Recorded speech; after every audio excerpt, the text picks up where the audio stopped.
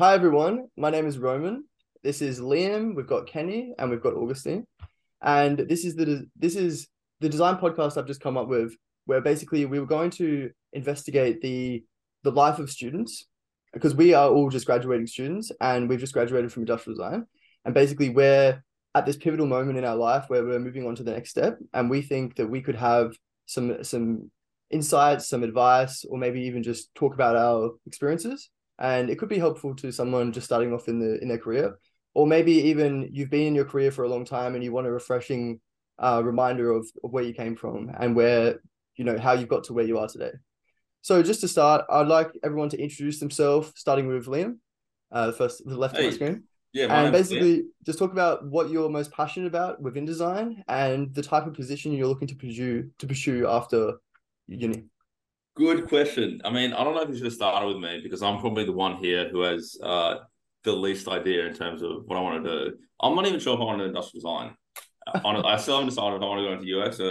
I'm really like I'm But not it's all sure. it's all design. It So is all design, yeah, yeah. but it's yeah. I mean, so essentially, my name's Liam. I started with you guys a few years ago, um, and I've been doing industrial design essentially. Essentially, I chose design so that I could eventually create my own product or company in the future. That's what I've always that's why I started doing industrial design. Even if it's not in design, I want to I can use the design thinking skills for some business application. And that's essentially why I chose it. I'm really passionate about the innovating designs like a good example would be like the life straw, which is a really simple mechanism, but that essentially eradicated a guinea worm, which was a really significant problem in some areas of Africa. And it was a simple industrial design textile product which like eradicated a disease. And so it's kind of like those uses of design that have really big impactful change that I find inspiring. Um, and that as well as like the business side of it is what drove me to go into industrial design. Yeah, very cool.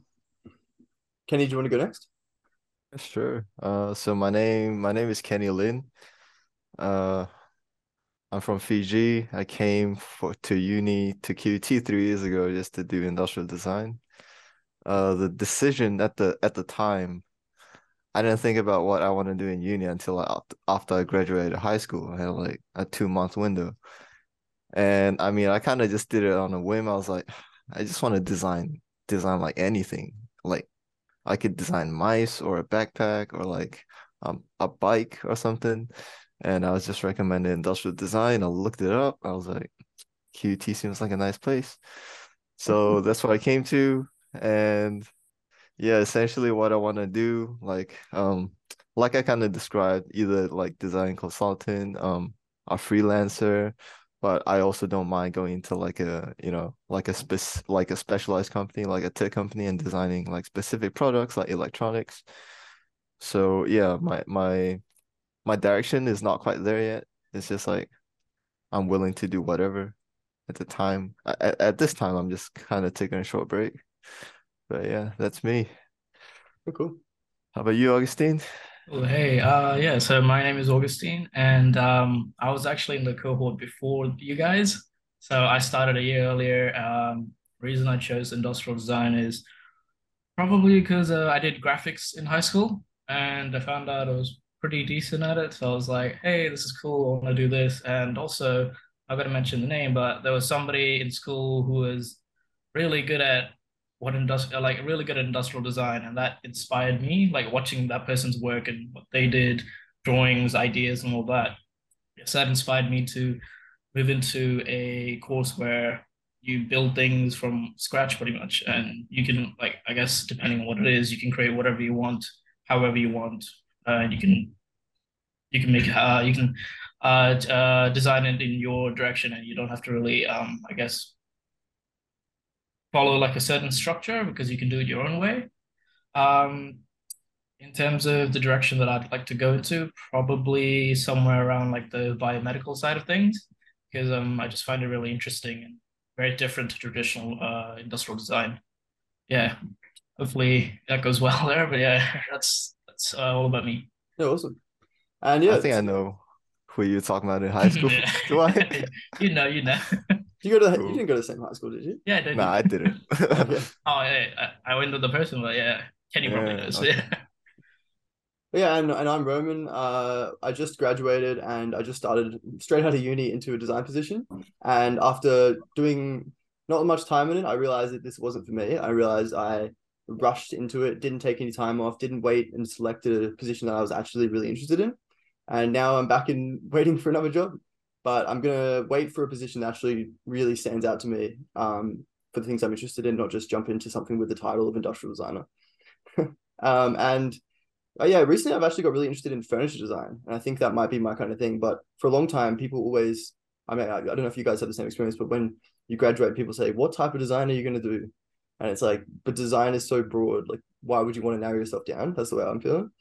But I think, yeah, furniture design is really interesting, and I think maybe I'll go into something like that. But yeah, Quite different from skateboards.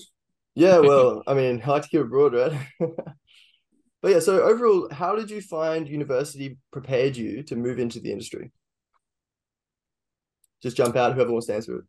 Uh, Look, we should probably preface this by saying that everyone here pretty much did their degree during COVID. Yep. So both during COVID at QUT, but COVID started pretty much immediately, and also we were the first, like pretty much the first cohort that went from a 4-year degree to a 3-year degree. They restructured it and they chopped and changed it, and we were kind of like the lab rats. Yeah. So we definitely, I think that, like, I did 2 degrees at Q2. The first one was a science degree. Second one was industrial design. And in industrial design, I learned a lot more. It was really engaging. That I think we can all say that generally the staff are like they know what they're talking about. They're really engaging. They know how to teach and they care about what they're doing. But there's definitely a few elements that I think are quite sorely missed that we weren't taught. We weren't taught enough. Yeah. Anyone else might fill in something? Yeah. Yeah, I think on that point, I think industrial design, like I've never done any other course, but it just seems to me that, like in every single unit, you like very well know your lecturer. You probably talk to him like almost every class. And you also know all the tutors very well, and probably like, they give you all the help you need, and if you contact them. I feel like that's different, really different from like courses where there's like 1,000 students. Yeah. Where we have like, I mean, the whole cohort was 80 people. So in that sense, yeah, it gives us a lot of support, and it's also really engaging, like Liam said. Helps us a lot. Yeah, it's quite intimate. And as we got further along, it got more and more intimate, and we started to know everyone. Well, even the end, we graduate. Well, we do our final class, and our head lecturer gives us a notebook that has a personalized message in every notebook, saying like, congratulations, like, on the next step. I mean, I did business as well, and if they were doing that for business, there'd be like thousands of notebooks. So I mean, that's when the budget.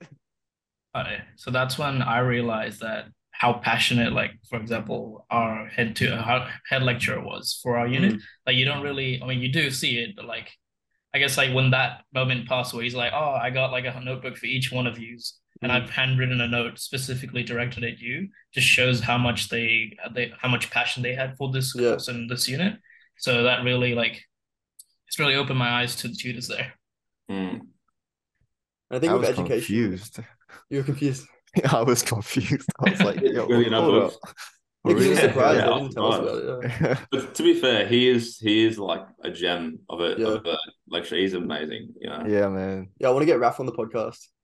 That'd be something. You can ask him. Yeah. I think if I do it. Yeah, he would do it, I think. He's pretty open to these kind of things. What skills do you wish you had refined throughout your university education? I think the one that's glaringly obvious to me, I was gonna initially, to your question, say I think they should mandate like more heavy, like much more heavy use of CAD. Like it's just a requirement. Like when we did like team activities, team projects, and because of just the breakdown of the project, there'd be 1 or 2 people doing heavy CAD, and then a lot of people were doing other stuff. But it kind of meant that we weren't getting as much use of it as we should, and much experience. Yep. And that's like the bread and butter of industrial designers. So I think that we probably could have got more exposure, and it should have been more mandated. And the other thing is they didn't teach enough research methods. Yeah. Okay. I think. Well, I suppose it depends what area you go into, because research, I mean, yes, it is a part of a lot of different parts of design, but obviously we learned the foundation of research, which probably is more what you'd use in standard industrial design practices. But yeah. But like in the previous degree, so before they changed it to our current degree, they had they had units specializing in design research, true. research techniques.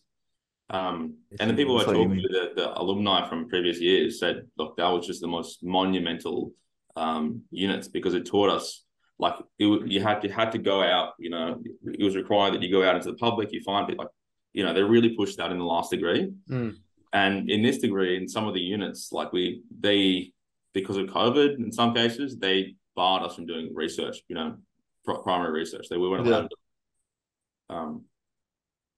it. So I think, Yeah, definitely.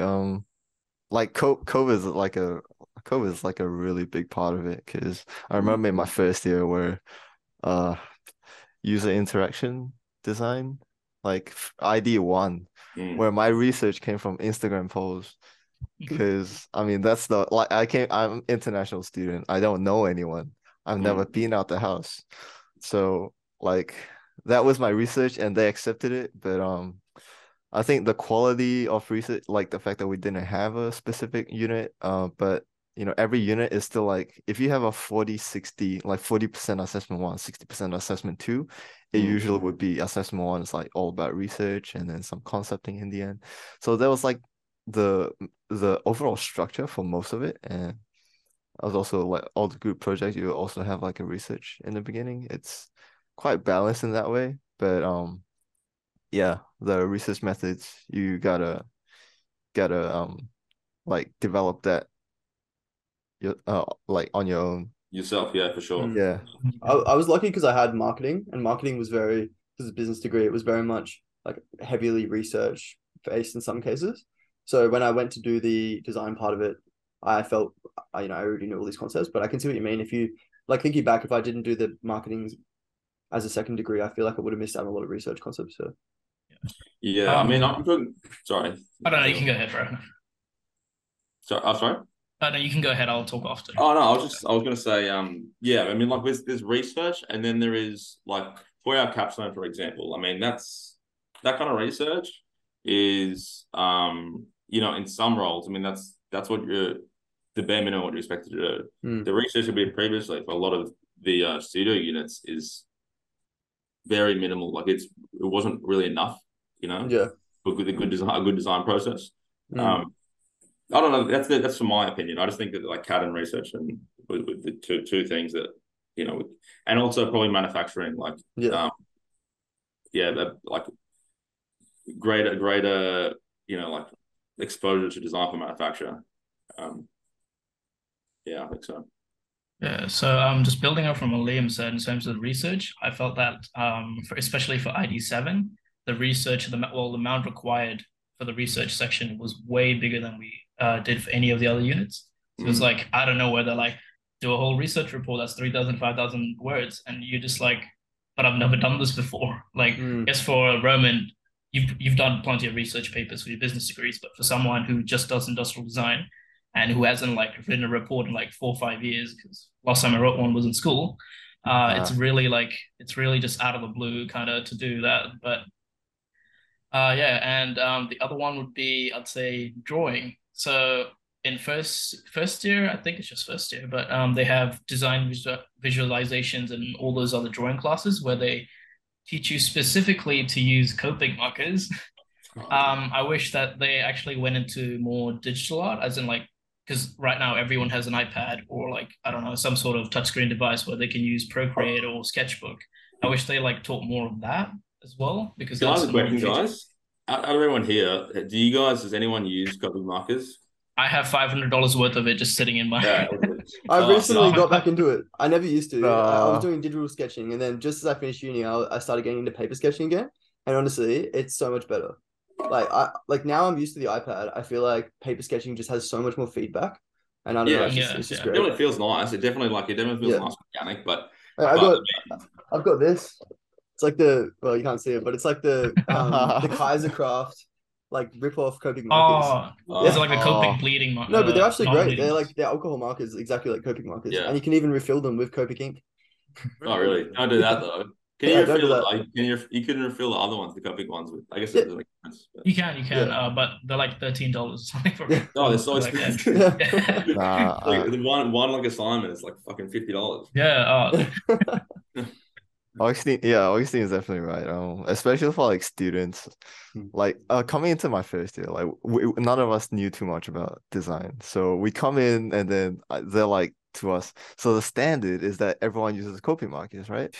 So we look at these markers, they're like $20 each. I never bought them because my cousin had like leftovers that were like half dry, but I used them anyways to get through that.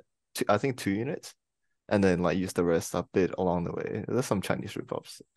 But like essentially, they said that, and then later, half the cohort started using iPads, and the other Yeah. half, like me, I just started sketching, but not using markers, just using the pen to shade. Mm. yeah. So, and then eventually also switched to digital, and Mm. yeah, I think definitely like more emphasis on. I think now they would put more emphasis on Yeah. digital sketching, knowing that Mm. most of the demographic comes with an iPad and sketches do the DDR on an iPad. I think Yeah. the Yeah. DDR, Oh yeah. knowing how you can do your Just DDR for is the like, record, to DDR, yeah, I haven't heard it use it. I haven't heard the acronym used anymore. Where else? uh, But it's the design development record to anyone else listening. And that's the record of the entire design process. yeah. So Yeah, I for feel my, like for yeah, DDR, it's just ridiculous not doing it on an iPad. Like having like 150 pages of A3 paper.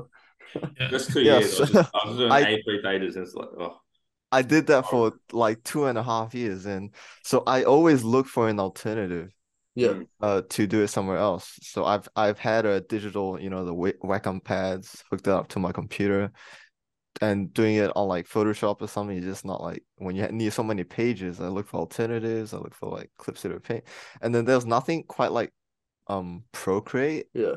that had like stacks of pages you can just mm, pile into like one DDR, two DDR. yeah. But then yeah, I think Augustine got the PowerPoint technology, and then I talked to PowerPoint. some. I mean, so a PowerPoint, not recently, but I think it's been 2, 3 years. They released support on iPad where you can actually draw on it, and like if you Oh, connect it to OneDrive, it's connected to your computer as well. So you can have your laptop screen, you can type anything you want there, and you can also draw on it, and it automatically uploads everything wow. to that. So like I used that for a bit because I was too lazy to go to Procreate or Sketchbook and draw everything, export it out, put it on. So yeah, Yes. that was another way you could have done as well. So now Yeah, there's that, and then there's like concepts, and then I never wanted an iPad because I didn't want the Apple ecosystem, Yeah. but I had to yeah. Procreate's so good. submit to It's get the pretty good. iPad. It's pretty. Once I got an Yes. iPad, as soon as I got my iPad, which was in like I don't know, like a year ago or something. Like, it's in like 30 year. I really just wish I got it earlier. Like I Mm. could have Yeah. had Yeah, it my earlier, God. but it saves you so much time. It's just so much more versatile being able to like just Yeah. like photo sketching and Yeah, I put so it off for so um, long. I think I got it in like my third or fourth year. mm, And yeah. Yeah, just to add on to that, I feel like for me personally, the biggest thing I wish I was forced to do more was to get better at sketching.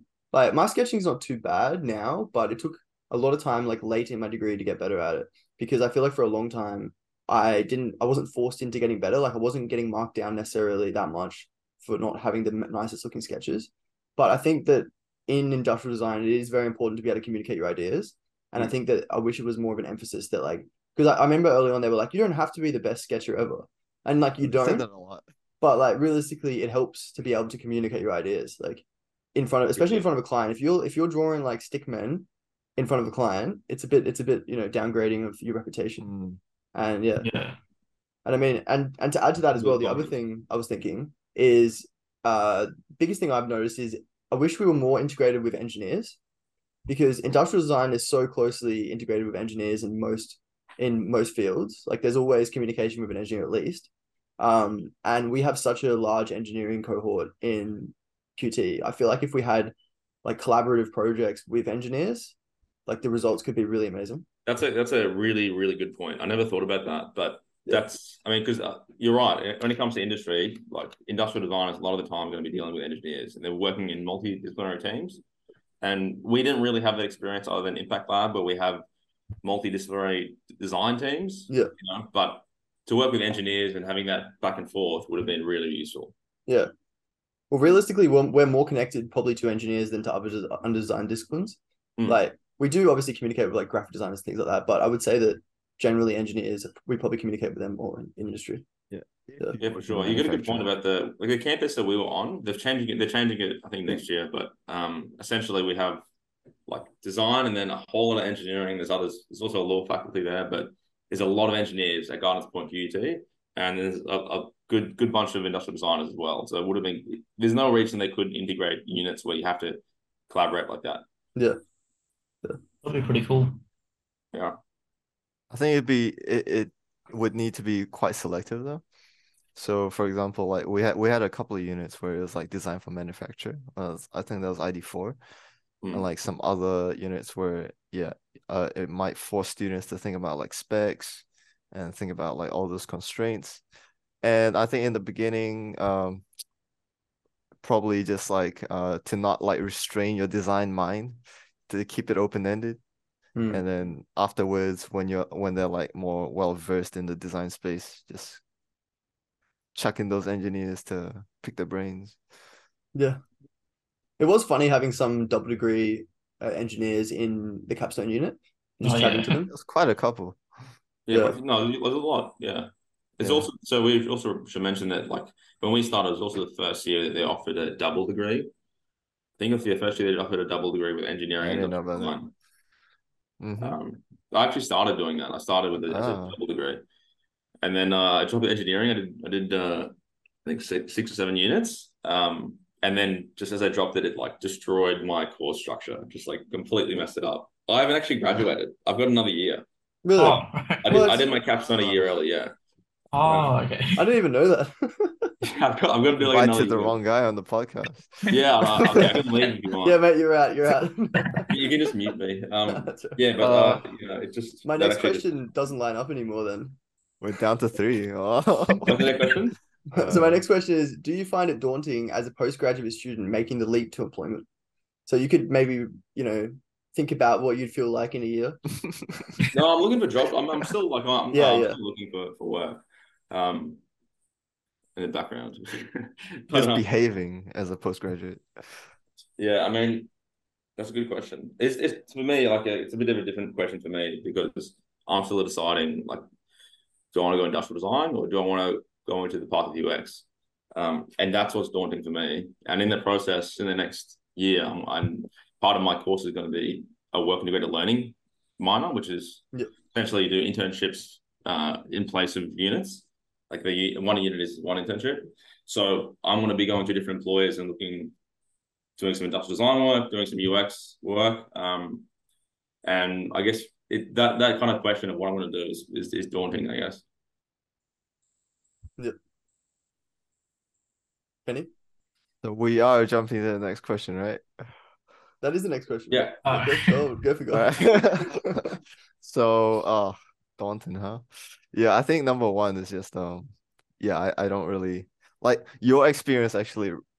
I think helps me a little because I'm not exactly sure whether I should be like, because I just graduated and I don't really want to like, because my time here, oh well, I have 3 years now, like if I get my graduate visa, but also don't want to waste my time. So I kind of thought in my head, like I was like, oh, you graduated, you gotta get a job straight away. But then I also was like, but like a break would be nice though, right? So I was like, oh, okay, maybe wait till Jan. And I was just like, okay, now what job? I look at LinkedIn and like as soon as there's like a job saying industrial design, I'm like, yo, how about that? So, and industrial design is not exactly the most popular, like not popular, but like the most common, right? Like if it's UX, then there's like 1,000 jobs out there you can apply for. It's pretty competitive. Yeah, industrial design is like the exact opposite. It's like quite cold, and I've been told by lecturers that most of those jobs aren't advertised. It's like more networked. Yeah. So I think that is quite daunting, knowing that the jobs that I might not even know about. And yeah, like having to use connections, and the fact that you told me that you started this job, like you told me about it, and I was like, nice for Roman, good for him. And then next week he's just like, oh, I quit my job. I was like, oh, okay, so that can happen, right? Like Yeah. I can go into a job. And I'm never that kind of person as well. I've never quit Yeah. a job that soon, but it just wasn't working. And I was like, the longer I stay here, the less productive I'm going to be because I'm not really doing anything near what I want to be doing. Yeah, And yeah, we're gonna ask you about that later on this yeah, we'll talk about podcast. it. Yeah. The host becomes the Yeah. but yeah, essentially, yeah, yeah. I don't want to really rush into anything and be like, but I also don't know whether I should have that kind of experience where I'm like Mm. kind of look at what all the firms are like and just not be afraid to just like hop out and be like, Yeah, see, I let don't me. regret it necessarily because I think that it gave me a perspective on what I want to do. Because Mm, before I had no idea really, and I just thought, I'd jump into something with the industrial design title and then go from there. But now I realize that's not what I want to do. I want to do something more specific. And yeah, I don't regret it ultimately. But yeah.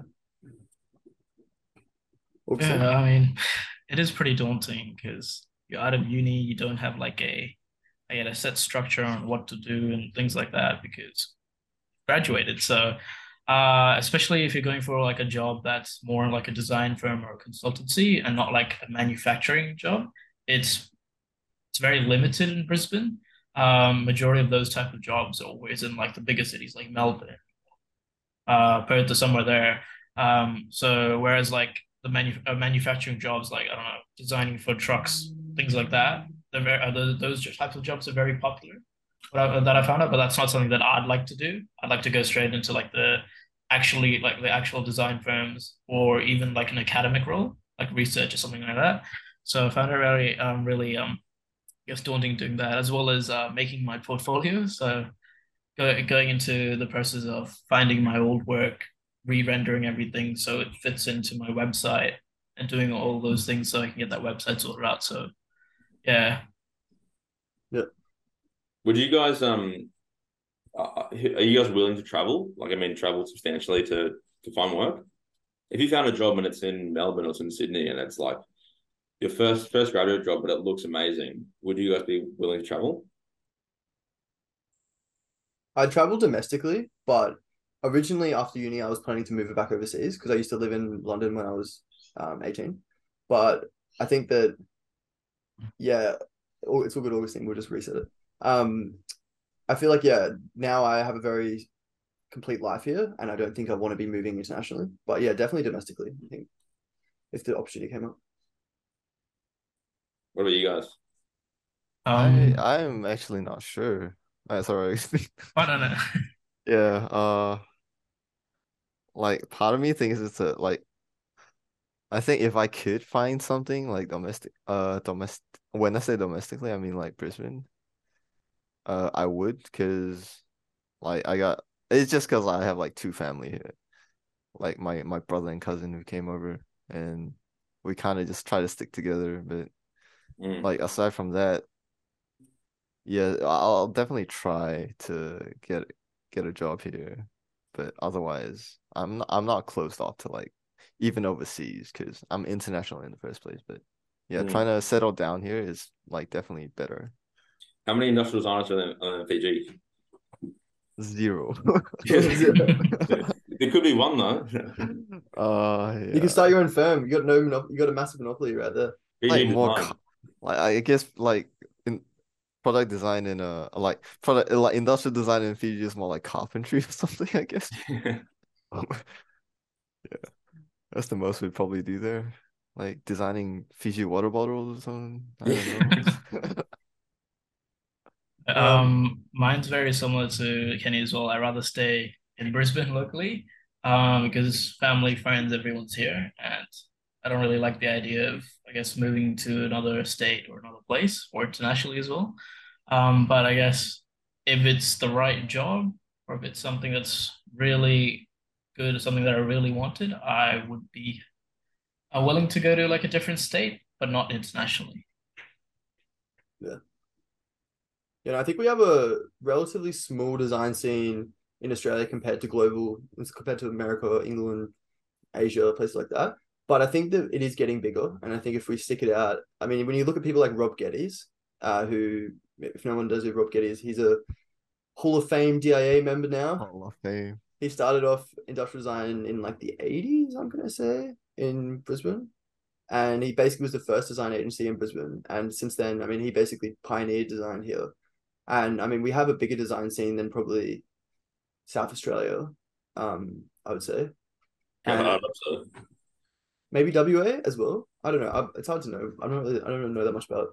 But South Australia, like yeah, Melbourne and stuff. yeah, They got Melbourne's, wine there, and South Australia is like Adelaide and a yeah. bunch of vineyards. So I hope we got some of Ah, the design team. yeah, okay. No, I mean, I would Adelaide's hope great. Brisbane's It's so bigger. well designed. Honestly, it's amazing. But anyway, my point is like people like that have pioneered it, and they've put on all that footwork to get design into where it is now.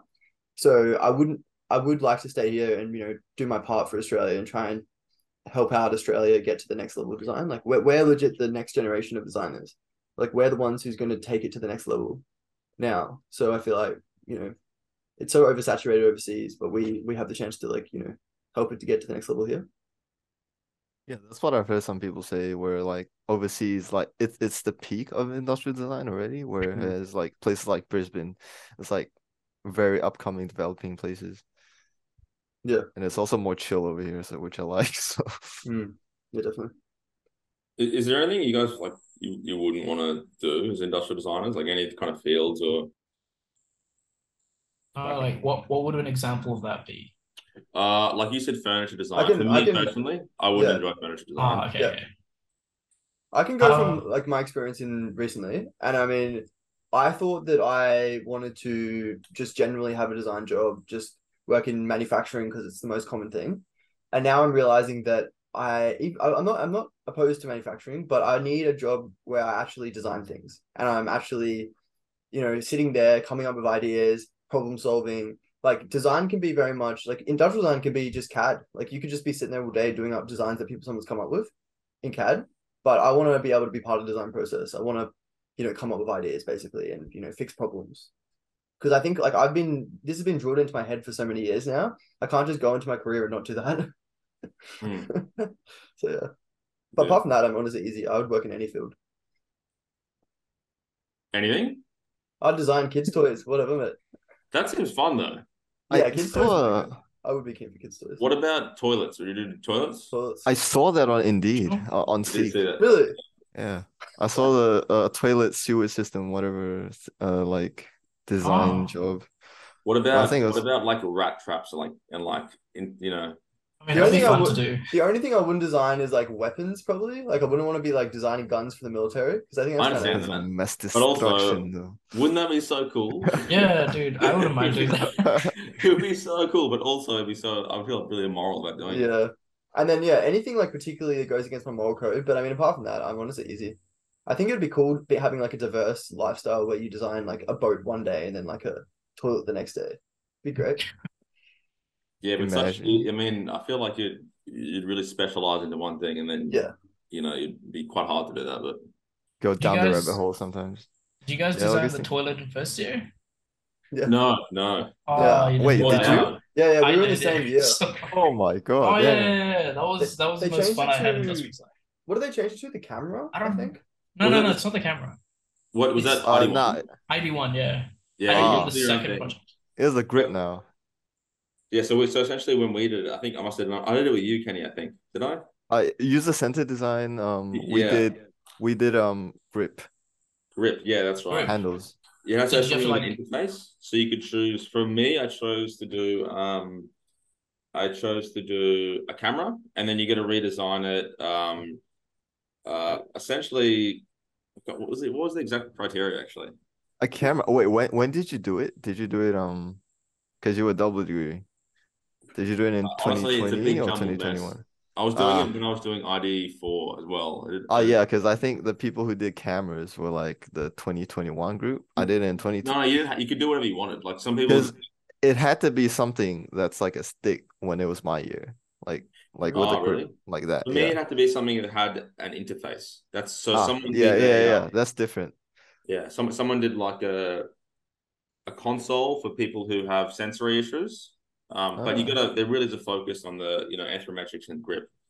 Mine was for someone who had it had a criteria to it, and I was like, oh, they have one hand. And so that was mine. It was like an action camera if they had it for a person with one hand. Mm, Um, that's interesting. yeah, it hey was Siri. Huh? Hey Siri. Siri. Oh Just yes, like just yeah. like Well, it's put an action AI camera into for it. like snowboarding and like Ours Uh, was a toilet that had to be able to be sat on because it was a cardboard toilet and without collapsing. So, yeah. and And my without toilet was, collapse.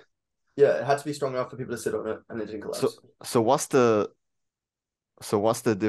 is that a design thing or like a Well, there It's was like, prototyping that thing? was one component of it, but there was like obviously it had to be ergonomic and you had to like talk about Ah, what yeah, user okay. group it fitted. and But like, also the way it was yeah, built as well. So you can't use adhesives, and they give no. you this massive sheet of cardboard. It's corrugated cardboard, so it's about Mm. like 10 centimeters thick, I think. And you had to carry that from uni back to your home. So I had to like carry that on the train, You mean and it 10 was like millimeters huge. It thick? was like 3 meters wide and like two Yeah. meters tall or something like that.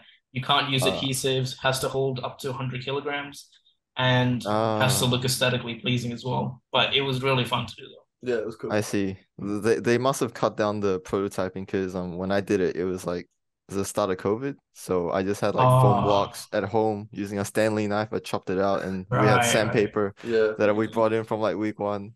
Yeah, we were lucky Yeah. because like Augustine and myself were both in the like I think you had 1 year, right? Before it went to Yeah. COVID. Yeah, 2019 was it? Yeah. Yeah. Yeah, same. So yeah. Um, going on from that, do you see design education changing significantly in the coming years? Yes, especially with all these new technologies coming out. Like right now, AI is the biggest thing that's, No. I guess, the biggest tech development thing right there. And I guess, what is AI it? was in my question, so don't look too What was stunned. it? Was it? I mean, yeah, I'd say that. And apart from that, probably the way they teach, because I know for industrial design, after every unit they take feedback and they try and change it so it's more optimized for the next cohort. So when I started, when me and you started, we were the first cohort to go in the new redesigned industrial design course, apart from the one that they had before. So in that, pretty much all the new units that we had, for example, I think it was advanced CAD or advanced manufacturing where they had to like where we had to make the thermometer thing. But that was a brand new unit, and there's literally no prior information or anyone else who did the same unit as us because it was the first time that unit ran. And we were essentially the guinea pigs, like Liam said. And because of that, they take all that feedback and they change it for the next year. Because when I asked somebody who was in the year after me, I asked them, "Oh, how did this go?" And they're like, "Oh, we did this, we did that. We had better lectures.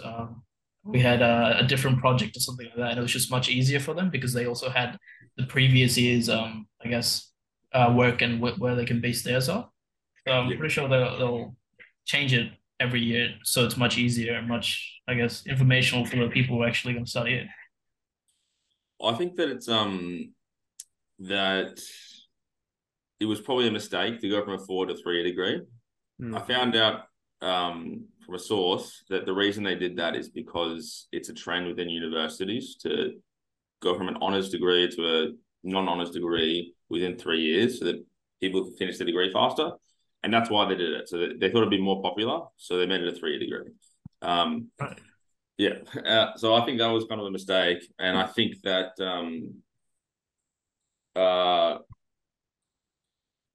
I don't know. I mean, I think it's like our education's going to change. Um, but I don't know where it's going to go. I think that a way to improve it would be to have more like real world experience. Like if our degrees were modeled kind of like the engineering degrees, and that they have a semester, like they have a year where they do the honors, and they have a mandated required experience, like you need to go find an internship or work somewhere for X amount of hours. I think that would be really useful. Hmm. Would you say that a honors degree would be better than the bachelor's degree that they have right now? Look, I didn't do that. I got quite a few friends who did the 4 year degree, Yeah. and just based on I've got many hours of discussions with them. Our degree is like quite different from theirs. Yeah. But they didn't have that. They didn't have to do an internship. But I think it'd be useful. A lot of people don't know what they want to do. They don't know, like they're studying industrial design, and they have this idea of what's going to be like when they finish, but they have no idea what it's like to work in industrial design. I think it'd be useful if they required that. At least at some kind of mandated internship where you can at least see what it's like and see if it's something you'd like to do or something you enjoy, or if you want to pivot into another industry or. I mean, they kind of do it with Impact Lab 4, I think, where you get to choose to do a internship, but it's not really, yes, immersive, I'd say, because when I did it, I didn't really like it because you don't get much of a choice. It's like a handful of options, and some of them are just like purely research based. I don't remember the other ones, but like the one that I did, it was just research, and it didn't even like the way that they did it. It was not explained well. We didn't even do it properly, and in the end, like our products or like our end solutions were just completely random. Yeah, you could have done instead of Impact Lab 4, there was an option to do work integrated learning to an internship. I did that. Yeah, I did it, and I mean, I found my own internship and did it, but I think there isn't really many options to students if they don't want to go out there and find their own internship through Will. And I think there's not really many options through uni. They don't pop up that often on like work on what's it called, in place. So like if you don't have the motivation to go and find your own thing, you kind of don't have that option. So I think it should be something set in place by uni. Yeah. Well, yeah, I know, but also if you don't have the motivation to go find an internship, it's going to be hard to find a job. Yeah, this is true. Yeah. Hey, can I work for you for free? Like I'm a student, I can work for free. I've got some good design skills, and I'll be a free asset for you. Yeah. Or hey, I don't have any experience. Can you pay me and I'll work for you? Yeah. I think it should be at least like mandated, like you need to find your own internship because it requires you to do some networking, and it requires you to get some experience and figure out, do you like manufacturing? Do you like consulting work? I did 2 internships, and the second one was I like at a manufacturer to do injection molding, and they also do consultancy. And the consultancy stuff really made me depressed when I finished, because some of the stuff that people come to design is just the most moronic stuff. Like you're like, why do you want to spend $100,000 in tooling to make that? Like you are going to waste your life savings, and you're making the stupidest product that has ever existed, and it's going to go to landfill. So that was my experience, and that's kind of pushed me away from that. But I know it's not always like that. Who did you do consulting with? Sorry? I did. So I was only there for a short period, but it's at Dynamics. Okay. Oh, nice. Yeah. And they they're great over there. They're like a really they're awesome team of people. But they had clients come in who just they just have really dumb ideas, and they kind of have to take the work. But I don't know. I don't want to talk too much about it, but I don't know. The kind of experience is useful because you can see what it's really like, and not just what it looks like online or what you think it's like in your head. Just going on from that, I wanted to go a little bit more subjectively, take it to an interesting place. Would you see the current trends of technology becoming more integral into design and into design education in the coming years? So for instance, AI.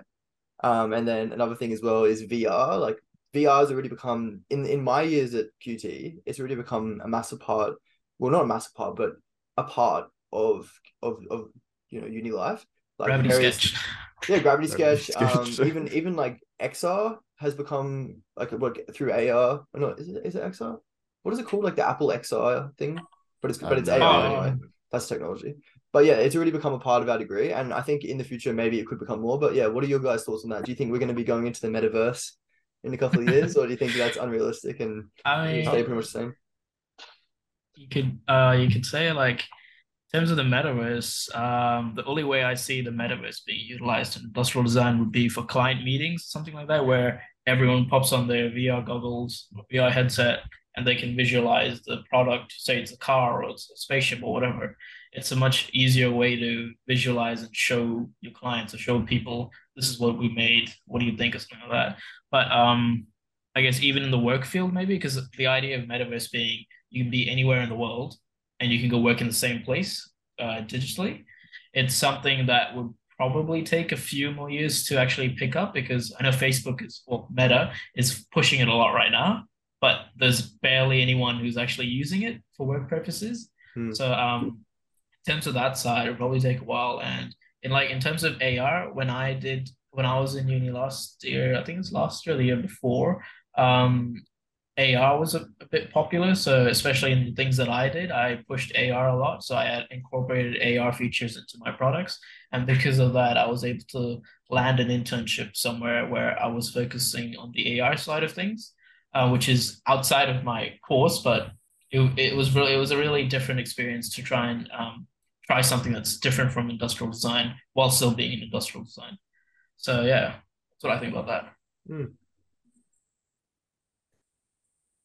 Anyone else? Yeah, I mean, I don't have like a lot of experience with VR, AR. I think that like as the fidelity gets better and the response time becomes better, that there's definitely like a use case for it. It'd be amazing to have like like a something that's modeled in VR or AR that can function. Like it has, you can see some of the functions that like it'll there's mechanics to it and stuff. And it's not just like a static model. Yeah. I don't see why that couldn't happen. And that would be really interesting to see. But yeah, I don't have a lot of experience to go off. They did do it a bit in uni.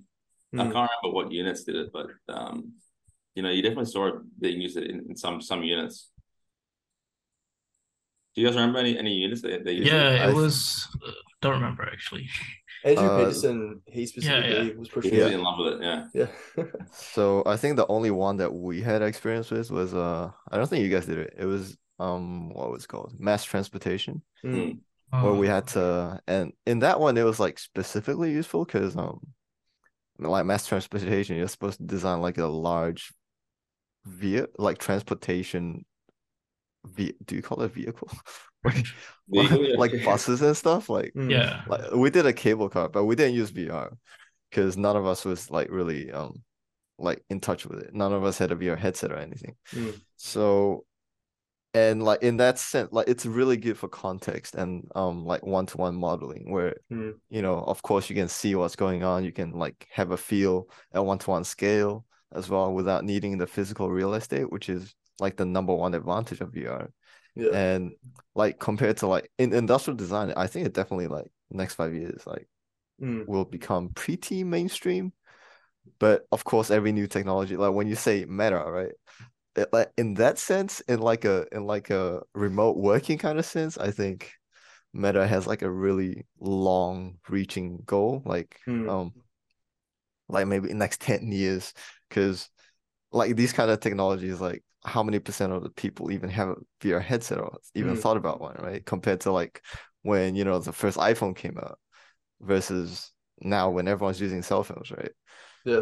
So I think it's definitely gonna like it's still like it's going for a similar goal as like what a smartphone did, but it's a much more niche scenario where if you're gonna try to get all the workplaces to use metaverse, then like you need to think about what a VR headset means to like everyone.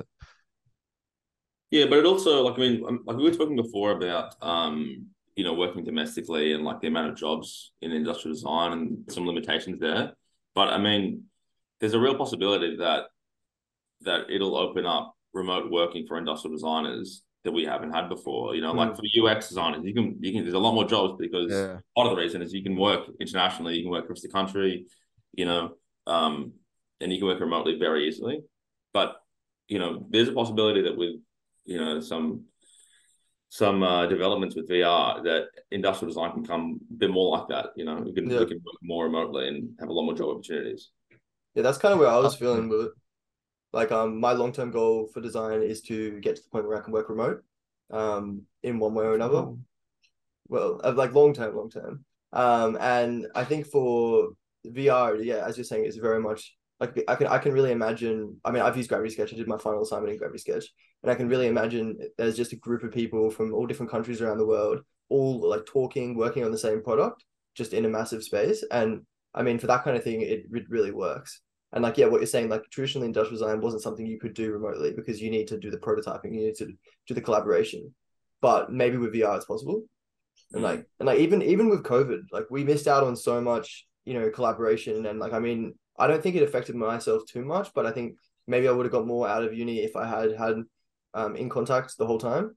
But imagine if VR was implemented then, like we could have just worked collaboratively from home.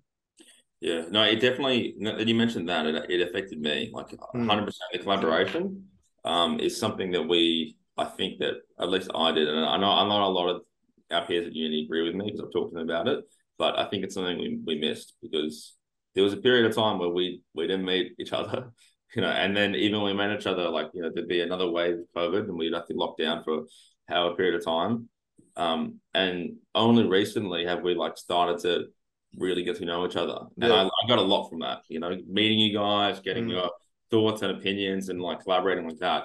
I learned, that's when I learned the most out of uni. Yeah. Yeah, I agree with that. Yeah, also productivity is just like being with people is like 100% different than being at home. Like honestly, I played like games most of the time until like deadlines came and you want to sleep and it's like think about cooking because food is expensive.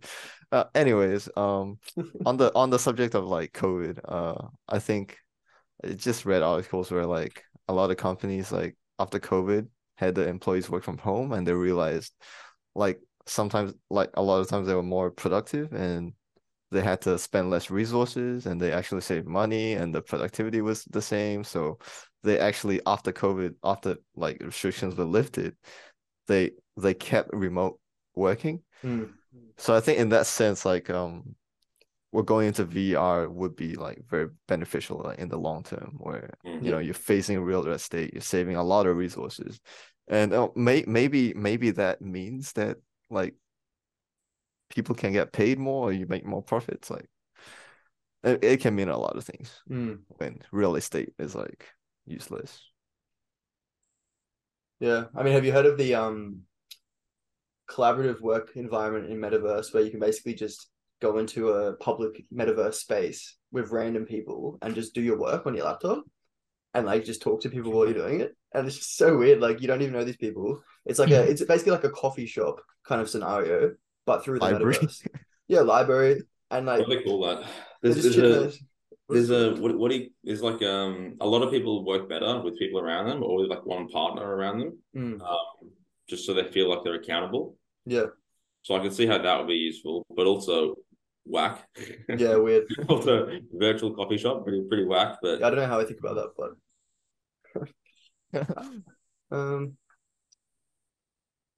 so have you guys tried Chat GPT? No. What's that? Do you know what Chat GPT? Right now.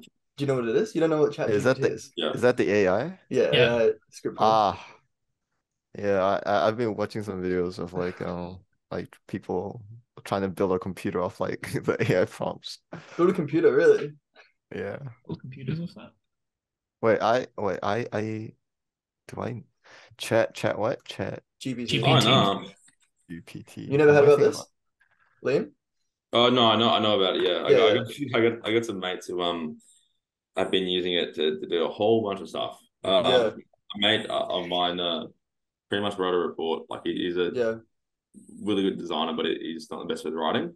And he used it to like help him write a report, and he said it was amazing. Like it saved him hours and hours and hours. Yeah. He had like the fundamental criteria to it, and then I think it was just ChatGPT. Yeah.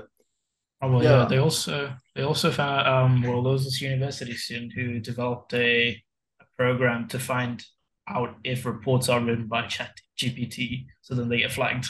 Yeah, but now there's also another thing that basically hides like markers that make it from AI and turns it back into something that looks like it's written by a human. It's crazy. But using yeah, AI to hide AI, bro. Like, basically, big brain. yeah, exactly. It's crazy. But basically, my question around this is: do you see AI becoming part of industrial design? And if so, what capacity? Yeah, I think so. I think in probably a lot of design, in like the generative, you know, generating design ideas or exploring things. I think that it's going to become another tool.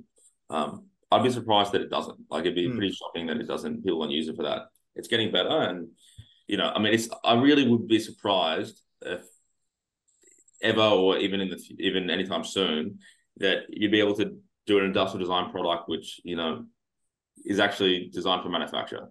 I would be surprised by that. But in terms of like creating concepts and generating Mm. ideas and stuff and forms and shape, I mean, I think so. I don't see why it would be a problem. Yeah. Yeah, so For, like, you can go ahead, man. go. No, you go, you go. All right, yeah. So I'd say for ChatGPT, probably initial concepts would be the way that ChatGPT would be used. So if you're designing, say, like a chair or something, you start off with initial concepts, just pop that into ChatGPT so you can get like a variety of ideas and just like, I don't know, add random words or things that you found out through your research that you can get. So you can get like a multitude of different varying ideas and concepts you can add into it. And also in terms of like AI, I'm pretty sure by 10 years' time, it will be utilized for majority of things in terms of design and not just drawings, but like also how I guess the design process works. There was a saying that I read before. It was not what was it? AI design is not going to take your job over, but the person who uses well, the designer who uses AI will take your job. Yeah. So it's best to actually, I guess, go on to trends, especially in industrial design. It's always important to go on to go and follow trends that are just popped up, because that way you can, like, I guess, generate better ideas, have a better shot at different jobs, because you always want to be different from every other industrial designer that's there. Mm. I think that's great advice. Like I adopted Gravity Sketch because basically it was new technology and I thought it would be interesting to learn. I mean, then there's also 3D printing. Now there's AI. Like, I think if you're a student throughout your degree, if you ever see new technology that pops up, just jump on it, learn it. I mean, it's not going to hurt to learn it. You're just going to know that new technology. But if you stick to only the fundamentals, I feel like, unfortunately, you're going to get left behind, like as the industry changes. But yeah. Oh, it's interesting. Yeah. Have you heard about the NVIDIA point cloud? No. It's basically like very rudimentary modeling, like CAD modeling with AI. So it uses like dots to basically make up a shape. And they can already, like, you can be like, I want a green chair. And it will make you like a point cloud for a green chair. And you can put it into Blender and turn it into, polygons and render it. Pretty crazy. I think like, of course, like they said, AI, like AI is gonna be a tool for designers instead of like the designer. But like everything that I'm not really sure about ChatGPT, but like things like DALL-E Dolly DALL-E or too, like Midjourney, like they all use existing resources. So if you want anything, like I said, in a style, like you use what's existing there to like create the solution. So I think like for iterations, yeah, like of things that are like, it's not gonna have groundbreaking. Wait, is he? He's back. Oh, he's back. Sorry about that. I just had people hammering outside. No, that's all good.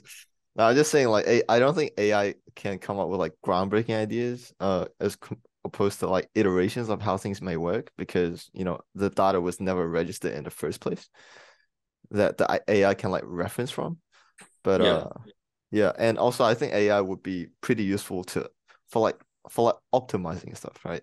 So like we've talked about like generative design. There's things that computers just like calculate 1,000 times faster than our brain can, where you're like, okay, I got this much material and this much space.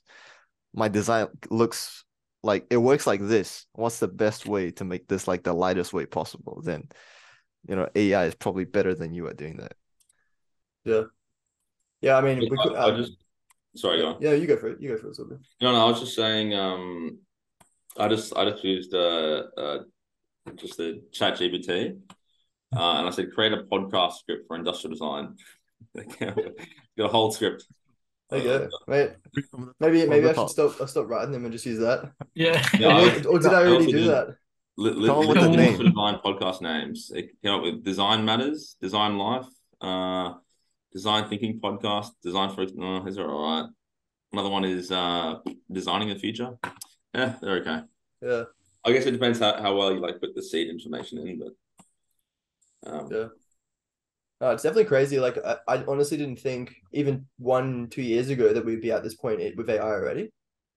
I didn't think. I mean, I think if you look Crazy. at ChatGPT straight off, you don't think it's that crazy. But if you actually think about it and look into the potential, I think it's crazy to think like what it could be like in even 1 year. Yeah. AI used to be just Google Assistant, Siri, Yeah. and Siri still can't get it right. So hey, Yeah. Even Google, like Google's going to be basically replaced by AI pretty soon. sorry. technically it is. Oh yeah, you mean like Google search engine? Yeah. Google search engine. I mean, yeah. Oh, I guess eventually, but right now Google is much more advanced in terms of Yeah. That's being probably true. usable to Yeah, 100%. Uh, do you see that? Well, I don't know where to take it from this now because I feel like you guys have Sorry. already answered some of these questions. But like, do you see like what do you see as the most prominent technology going into the future for design? Industrial 3D design. printing. 3D printing? 3D printing? Yeah. Like that's me for like the next 10 years, I feel like. Mm. I mean, Like, oh, bro. If you it's could, Yeah, go for it. you reckon that's 3D printing, that's gonna be the staple? Like well, I remember from first time I knew about 3D printing to like buy my own 3D printer, which was like pretty crazy. Yeah. And like the things like never have had I thought that I could literally manufacture something on my desktop. Yeah. Mm. And that was like within years it was built. Like it went from a 3D printer being unaffordable to me paying $400 and having this printer carry my like uni degree basically. I wish And I had like one, man. I yeah, wish I printing got one. What do you heaps of reckon? models. The satisfaction from like when you design, like you model something on your computer and printing it out is just like it's pretty crazy. Yeah. yeah. Modeling, Are you saying for like like the industrial detail. design? Sorry, I didn't cut you off. Yeah, go for it, I That's just mean all. like, are you saying for industrial design, like the designing process, or are you saying for like manufacturing, like? Oh, I think even manufacturing actually, like the amount of like products up until now for like 100, I don't know if it's 100 years to be honest, I don't know. But like everything was designed according to manufacture, according to how they can be injection molded, and the Mm, constraints all come from that. And there's a lot of products where they're like, why is it designed like that? Oh yeah, well it had to come out of the injection mold, so it had to mm, be this angle, and it had to be Mm. so like 3D printing essentially changes all of that. And when you have an idea that you want to realize, like normally it had to be this has to work for everyone, has to be universal because we're gonna make like 200,000 of these, and if they don't sell, we're fucked.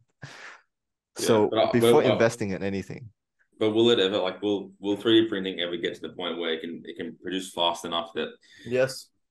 Yep, for really It's think sure. already, it's already there. Have you heard of Adidas's 3D AI? printed soles? no? What is So it? basically, Damn. they've made resin soles that basically use lattice work, and the Yeah, lattice is designed to compress forward. So when you step, it pushes you forward automatically. Like you know how usually there's like that, like Adidas, like whatever they used to call it, like there was like a I've bubbling actually seen sole. those. Yeah, But this is The like souls? actually it pushes you forward now. but how long does it take to do? It doesn't even take that long. They're able to produce it at a commercial scale now. Yeah, okay. Like they're producing like you can readily avail. They're readily available issues. But that's something that's compressible. It's not like it's not very dense. Like what about No, yeah. most other products? Like, I, I, I mean, I feel like it will get better. sometimes Like it already has got so much better in the last couple of I'm years. trying to think something around me. Like, what is something that's like 3D printed that like just, Yeah, this is it's not even that big. This is just some scissors and this has been injection molded at the top. Yeah, Um, I mean, it's quite dense. It'll take a while at the moment. Like to do something like at an injection molding facility, they can just they could pump this out. I don't know how long it would take to do the cycle, but you know, they just pump them out, yeah. at incredible rates. I don't know if it'll ever be that fast. I But mean, it might not necessarily need to be that fast because when you think like there's advantages, like even if it's not as fast, there's advantages. Like imagine if you could run a whole factory in the size of like a house, opposed to like 100 meter squared factory. mm, you know. the machinery required for injection mold, like of course, once you have the machinery, like per machine, injection mold is just crazy. You're never gonna match that. It's just like 2 seconds and the part's out, right?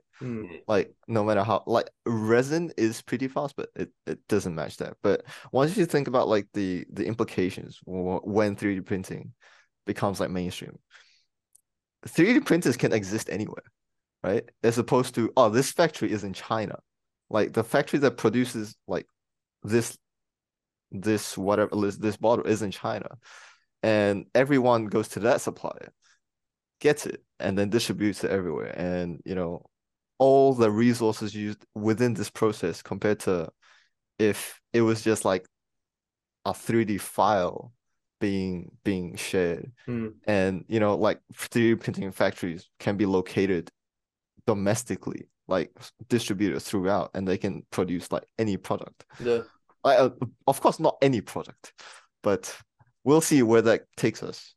But yeah, I think you're on the money with that one. I think that the future could be like you just own a 3D printer. And I mean, when we get to the level where like aluminium 3D printing is commercial, I mean, you can have it as like a consumer, or not commercial, consumer grade. You just have a 3D printer in your home, and then you buy it on the website, get basically the CAD file for it or the STL, and then they send that to you, and then you print it out, and you get it it takes as long as you can print it. It doesn't matter how long it takes them to make, because you can print it as slow as you want, right? I don't think that's very. I think from the perspective of like a company, a manufacturer, that's not very enticing. No, but not. I don't think why not? Because, well, here you go. You can pirate the file. Someone can replicate the file. Then their product is useless. Someone's just copied the file, or done something very similar to it, done a scan of the final thing. Then all their work, all their research can go down the toilet. They don't have any control over the actual process. There's not like I mean, I think that's amazing too. I think that's a great way the world should go. But if like, how can you turn a profit doing that? But unfortunately, like if you thought back in the day, like I'm sure if you spoke to the Blockbuster owners, they were probably like, "Oh no, this digital movies, we don't want this. No one wants that." But unfortunately, I mean, I think it's a different thing though, because like I think people would be happy to if their filament was cheap or the resin was cheap, happy to have their own thing. As designers, we all know that. Like we would love to be able to print our stuff. You do. We all do. I'm saying like we're industrial designers, for the most part, make consumer products on a mass scale. And I think that a company like Sony or someone, obviously it's there's a whole bunch of internal components in this. But I mean, the fact that they do the design and then they are able to do the manufacturing and then they're able to send it off and have control over the whole process, allows them to turn a profit for their business. If they're just a design file and they send it to us and it can be pirated, you can purchase it, and then I don't know, maybe there's some controls so that it's harder to pirate or harder to copy. But I think that most companies, dealing with physical goods, have no interest in doing that. Massive. That makes a lot of sense. But I'd say for a company that does low-level manufacturing or like manufacturing for custom orders, 3D printing would be the way to go.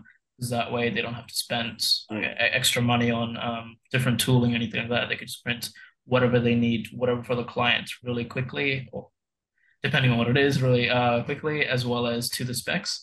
But not for high-level manufacturing, like manufacturing, I don't know, thousands of speakers or something like that. That wouldn't be very I guess efficient or good for them, because there's also a lot of limitations when it comes to 3D printing. You gotta like balance the bed, do all of that, and every time you print, you have to do that. But I guess it depends on the printer as well. It really, for low level manufacturing, I think it could work, but definitely not for high level. And also the custom mod, like I think in like the minis, like the cars, like this. They're I think I don't know if you've seen a lot of them driving around now with like the rear tail lights.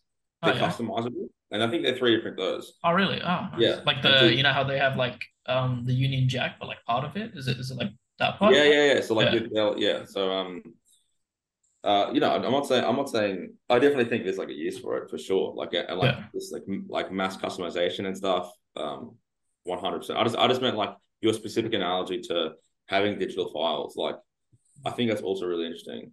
But like say you go and like buy I don't know I don't think of a product. Let's just like this is not a good example because it's also using a blade and everything. But it's just let's just say some plastic product that or resin product that can be 3D printed, and this company gives you like a design, but you purchase it $30 whatever, and they send you the design file.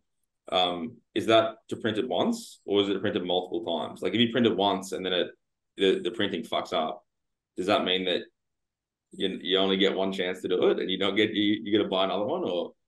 Yeah, I mean, these are all That's questions we have. Yeah. like none of this is like really none of this is even like systemized. Is that even a word?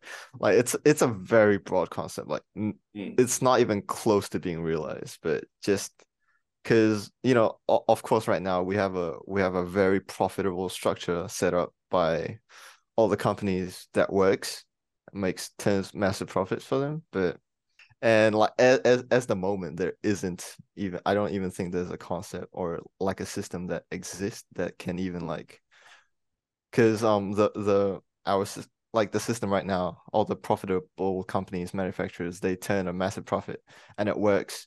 And of course, there would be no reason to go away from that. Like mass manufacturing is still the way. And I don't necessarily think like everybody having a print at home is gonna be the solution.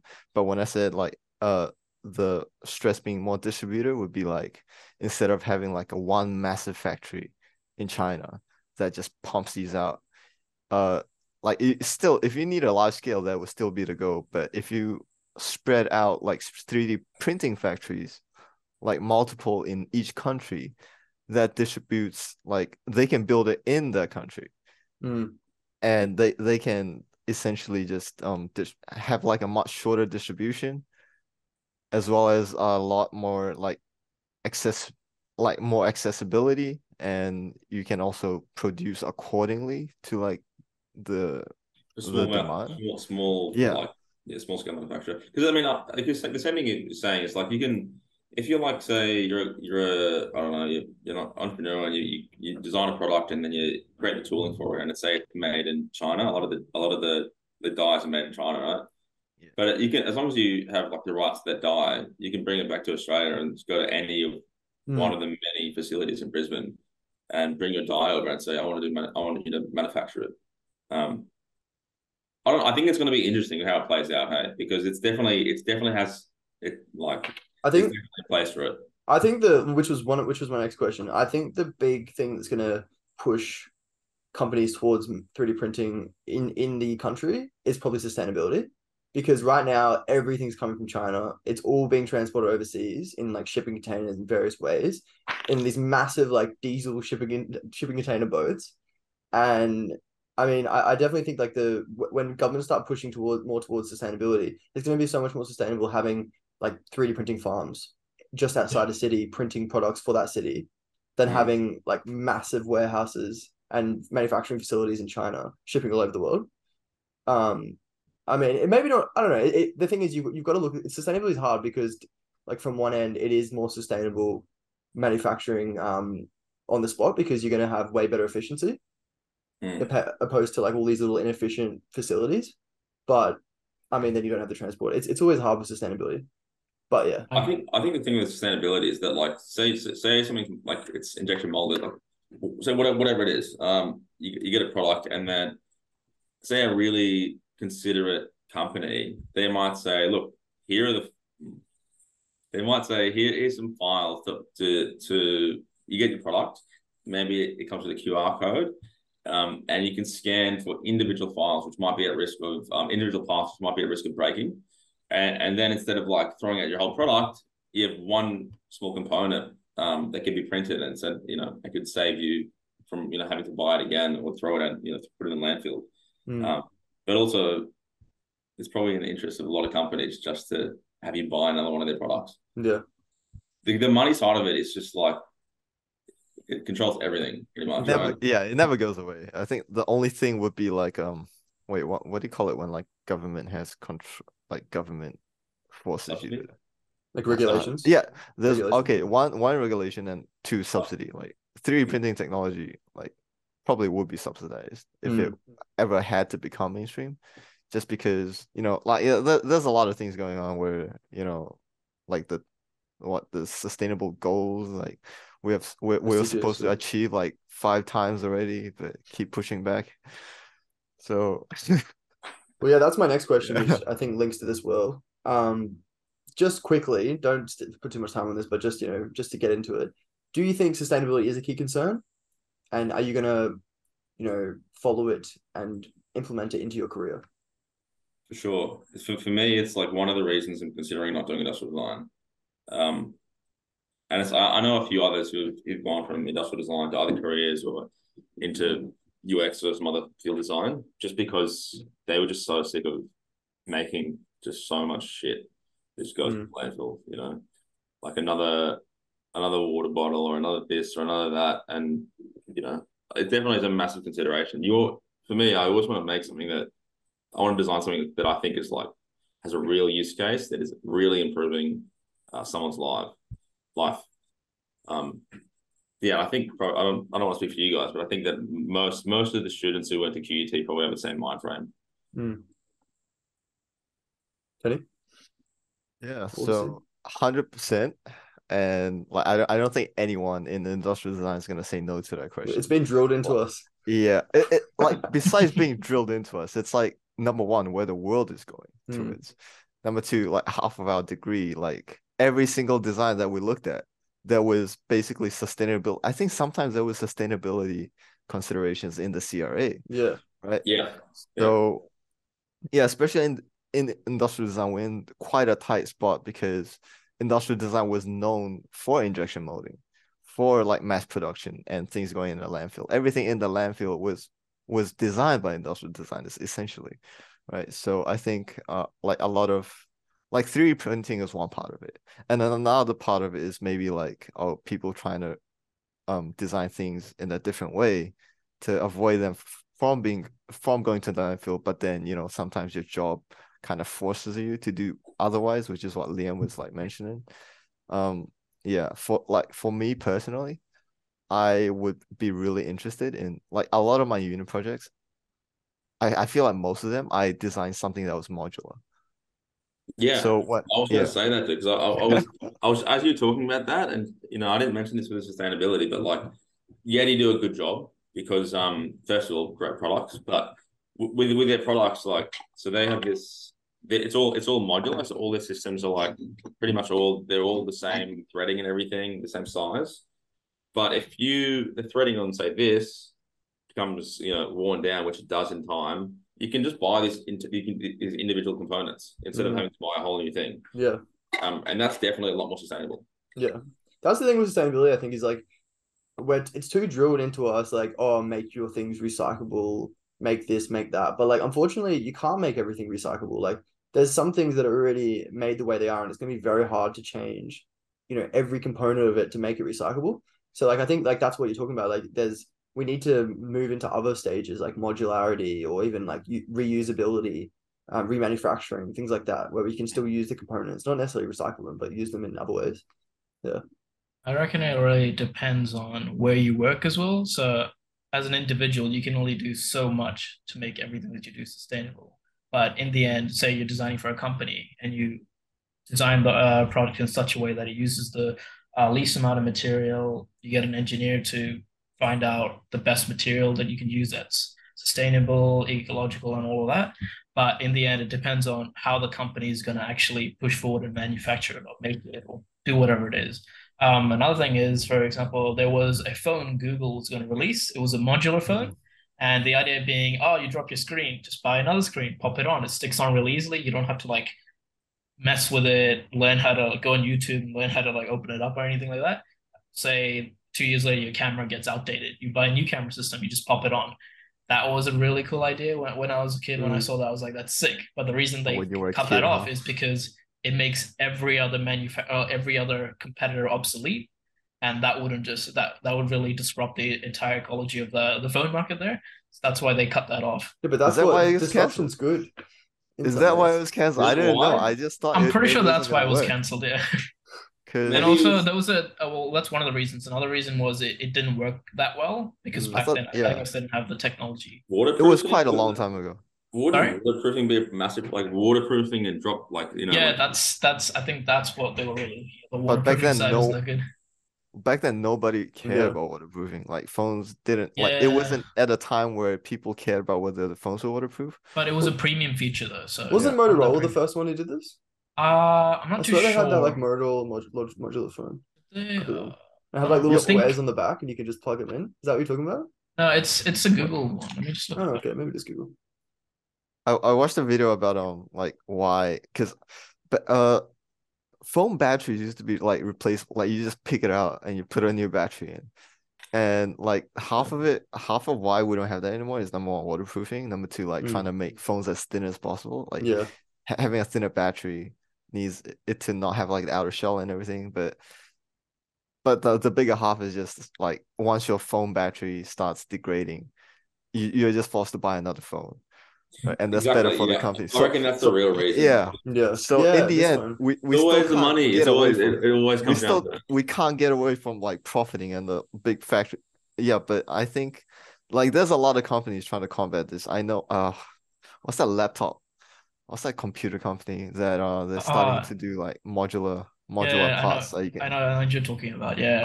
I It's like a saw it on very basic LTT. laptop, but yeah, yeah, I've Laptops seen are that just too. that's a whole nother board game, a whole nother ball game. Because like I've always had desktops and like trying to find a laptop where you can even upgrade like RAM is just Yeah. Yeah. crazy. Even Yeah. with desktops, even with out of the shelf pre-built computers, you can't. They designed it in such a way that you can't upgrade it, and you're Yeah. forced to go buy a The new RAM's laptop like computer. soldered to the motherboard and things Man, like Yeah, that. Yeah.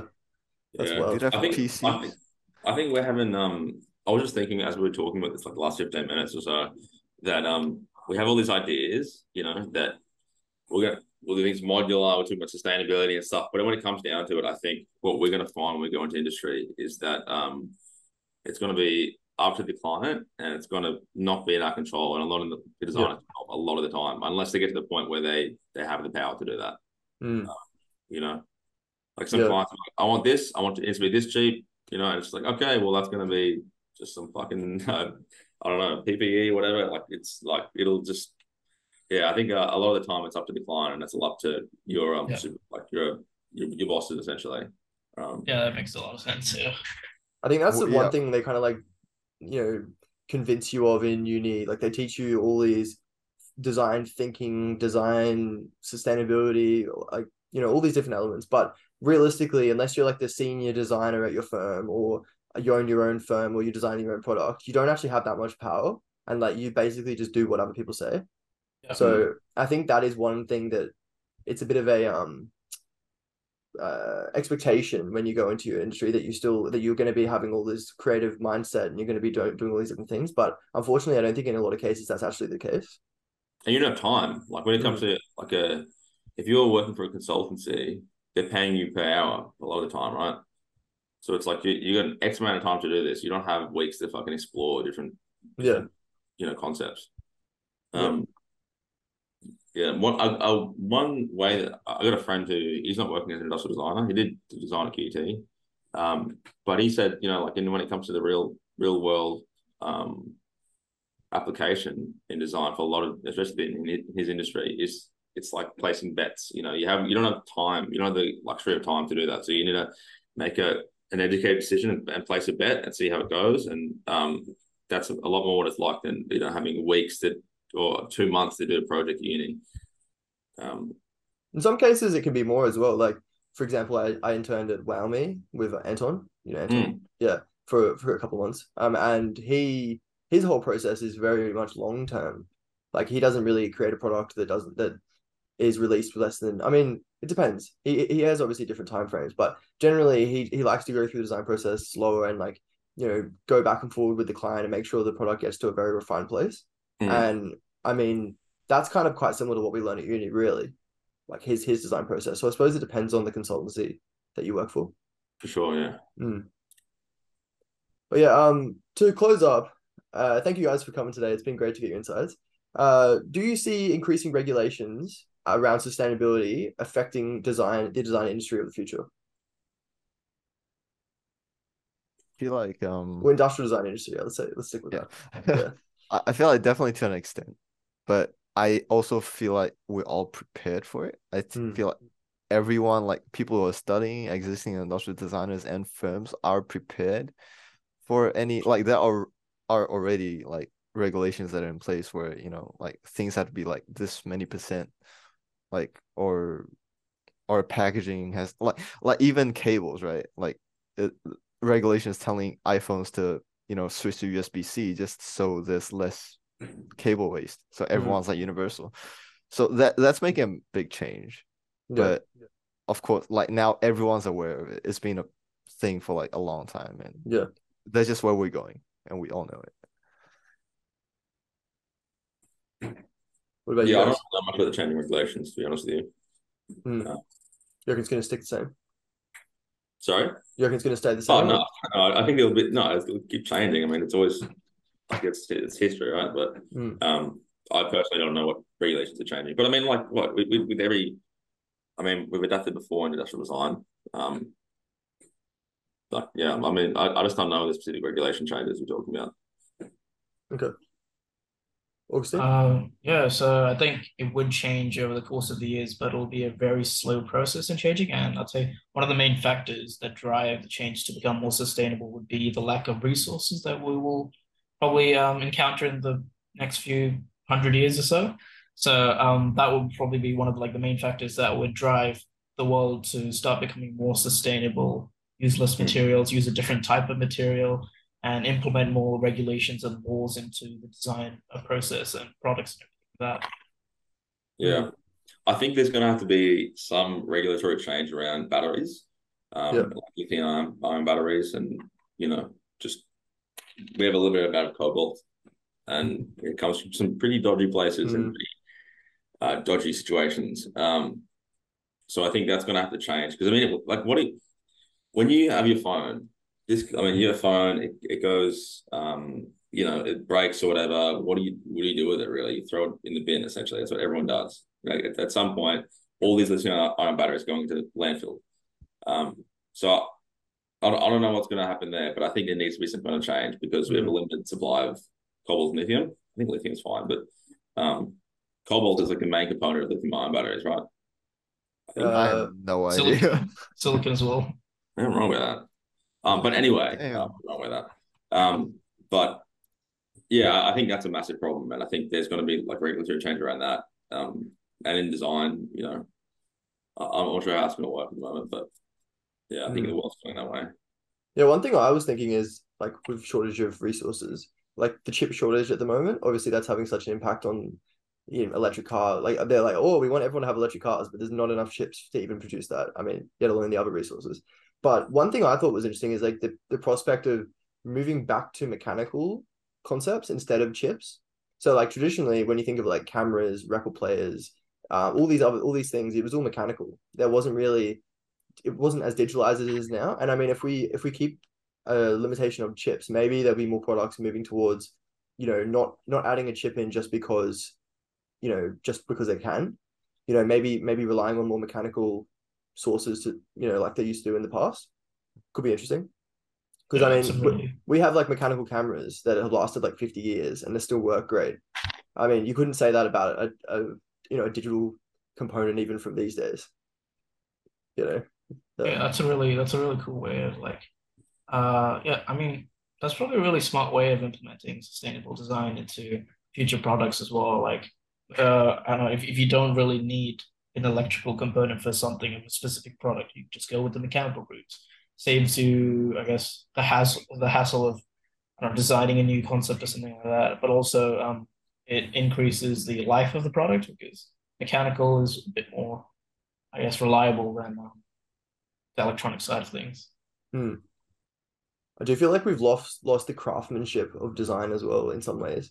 Like these days, you want something to look nice, just bang some digital componentry inside it, make it look nice on the outside, and it looks nice. But then if you look at like a watch, even like a mechanical watch, the amount of, you know, expert design and precision that went into creating a watch that just runs itself without batteries is just amazing. Yeah, it is amazing. Yeah, Yeah, definitely. Yeah. Just to finish up, if you can give one thing to yourself in first year of uni that some advice you'd like to give yourself first year that you think would really have benefited yourself where you are now, if you had known this advice, what would it be? Oh, that's a difficult one. Advice One. We ever. got one? Just one? No, Fuck. one thing each. I got two. I got lots. Yeah, I got a lot. But I think that the one piece of advice, if I had to choose one, would be say tell myself, Liam, uni is not what is going to drive your education. You have to drive your education. Hmm. And that you can't go into it expecting that they're going to teach you everything, that they're going to teach you CAD and they're going to teach you drawing. Like there's a limited amount of time there, and they're not going to do all that. And you have to be the one that's going to learn to educate yourself. Or Good advice. Yeah. I'm go next and let Augustine finish up. It's too hard, this Okay. question. Okay. I got a really small one. Okay, number one is just buy a 3D printer. Hmm. Number two, which is like the main one, learn Blender, please. Yeah. Because like you have first year where you're learning sketches and some CAD. You have second year where you're CAD, and you have third year where the first semester is still CAD. And then suddenly in the last semester, they hit you with so we want some like animations, Yeah. we want the CAD renders, we want this and that. And then, I kind of, okay, it wasn't a requirement, but like for the highest level, like you want an animated CAD model, right? Like the people who bought Keyshot because it wasn't provided to us. I kind of talked to Levi, one of our head lecturers, that they're starting to get Keyshot licenses now I think because yeah, Well, they're getting that Keyshot should be a because prerequisite. That should have been because I there. was like because I asked him, I was like, because Blender is the only free software where we can yeah. have actually rendered animations, nothing else like in our Hey, you could use the degree. SolidWorks visualize. But Yeah. that's if you use SolidWorks, which we had one unit that used SolidWorks that gave us a license. Yeah, that's true. So basically, what Uni provides us, none of that is. And Blender is actually pretty industry, like HBI, where me and Augustine went to. They actually use Blender for their product designs, Yeah, their they do. prototype. Yeah, so and Yeah, it Blender's just amazing. does so much. It does so much, and I would have used it so much more if I like actually was recommended it, and I realized that in my internship at the academy. So yeah, that's just the biggest thing. Just learn Blender, man. Like whoever's watching, just like learn Blender. Yeah, when Just, you just, see Epi, just like I don't want to like shout Epi's name, but holy wow, that's yeah, like next level stuff he's doing with Blender. Like That's a I that's see something I Blender. want to start that's doing. Blender. That's Blender. Oh my Yeah, like God. It's Blender Wow, I had amazing. no visualization. idea. I see some of the stuff he's doing, and I'm like, wow, that looks like something out of a movie. It's just Wow. insane. Yeah. I had no idea Blender could do that. Yeah, I really want to learn Blender. Like And his even with capstone, like his thesis. you can set Blender up now because it's just the biggest program. Like you can do anything with it. You can set it up to like create like geometry for you. You could be like, I want a million chairs and like put in all the parameters of a chair and it will just like pump out endless styles of chairs. Like you can legit do anything with Blender. It's crazy. Oh, Yeah, Blender. it's really intimidating in the beginning because Yeah. you can do so much, right? You can do animations, you can do like sculpting, you can do Coding. modeling, you can do Yeah. coding, and there's like all these things you can do. But like if you want to do one thing specifically, there are people who get Blender just do one thing and they do it very well. Yeah.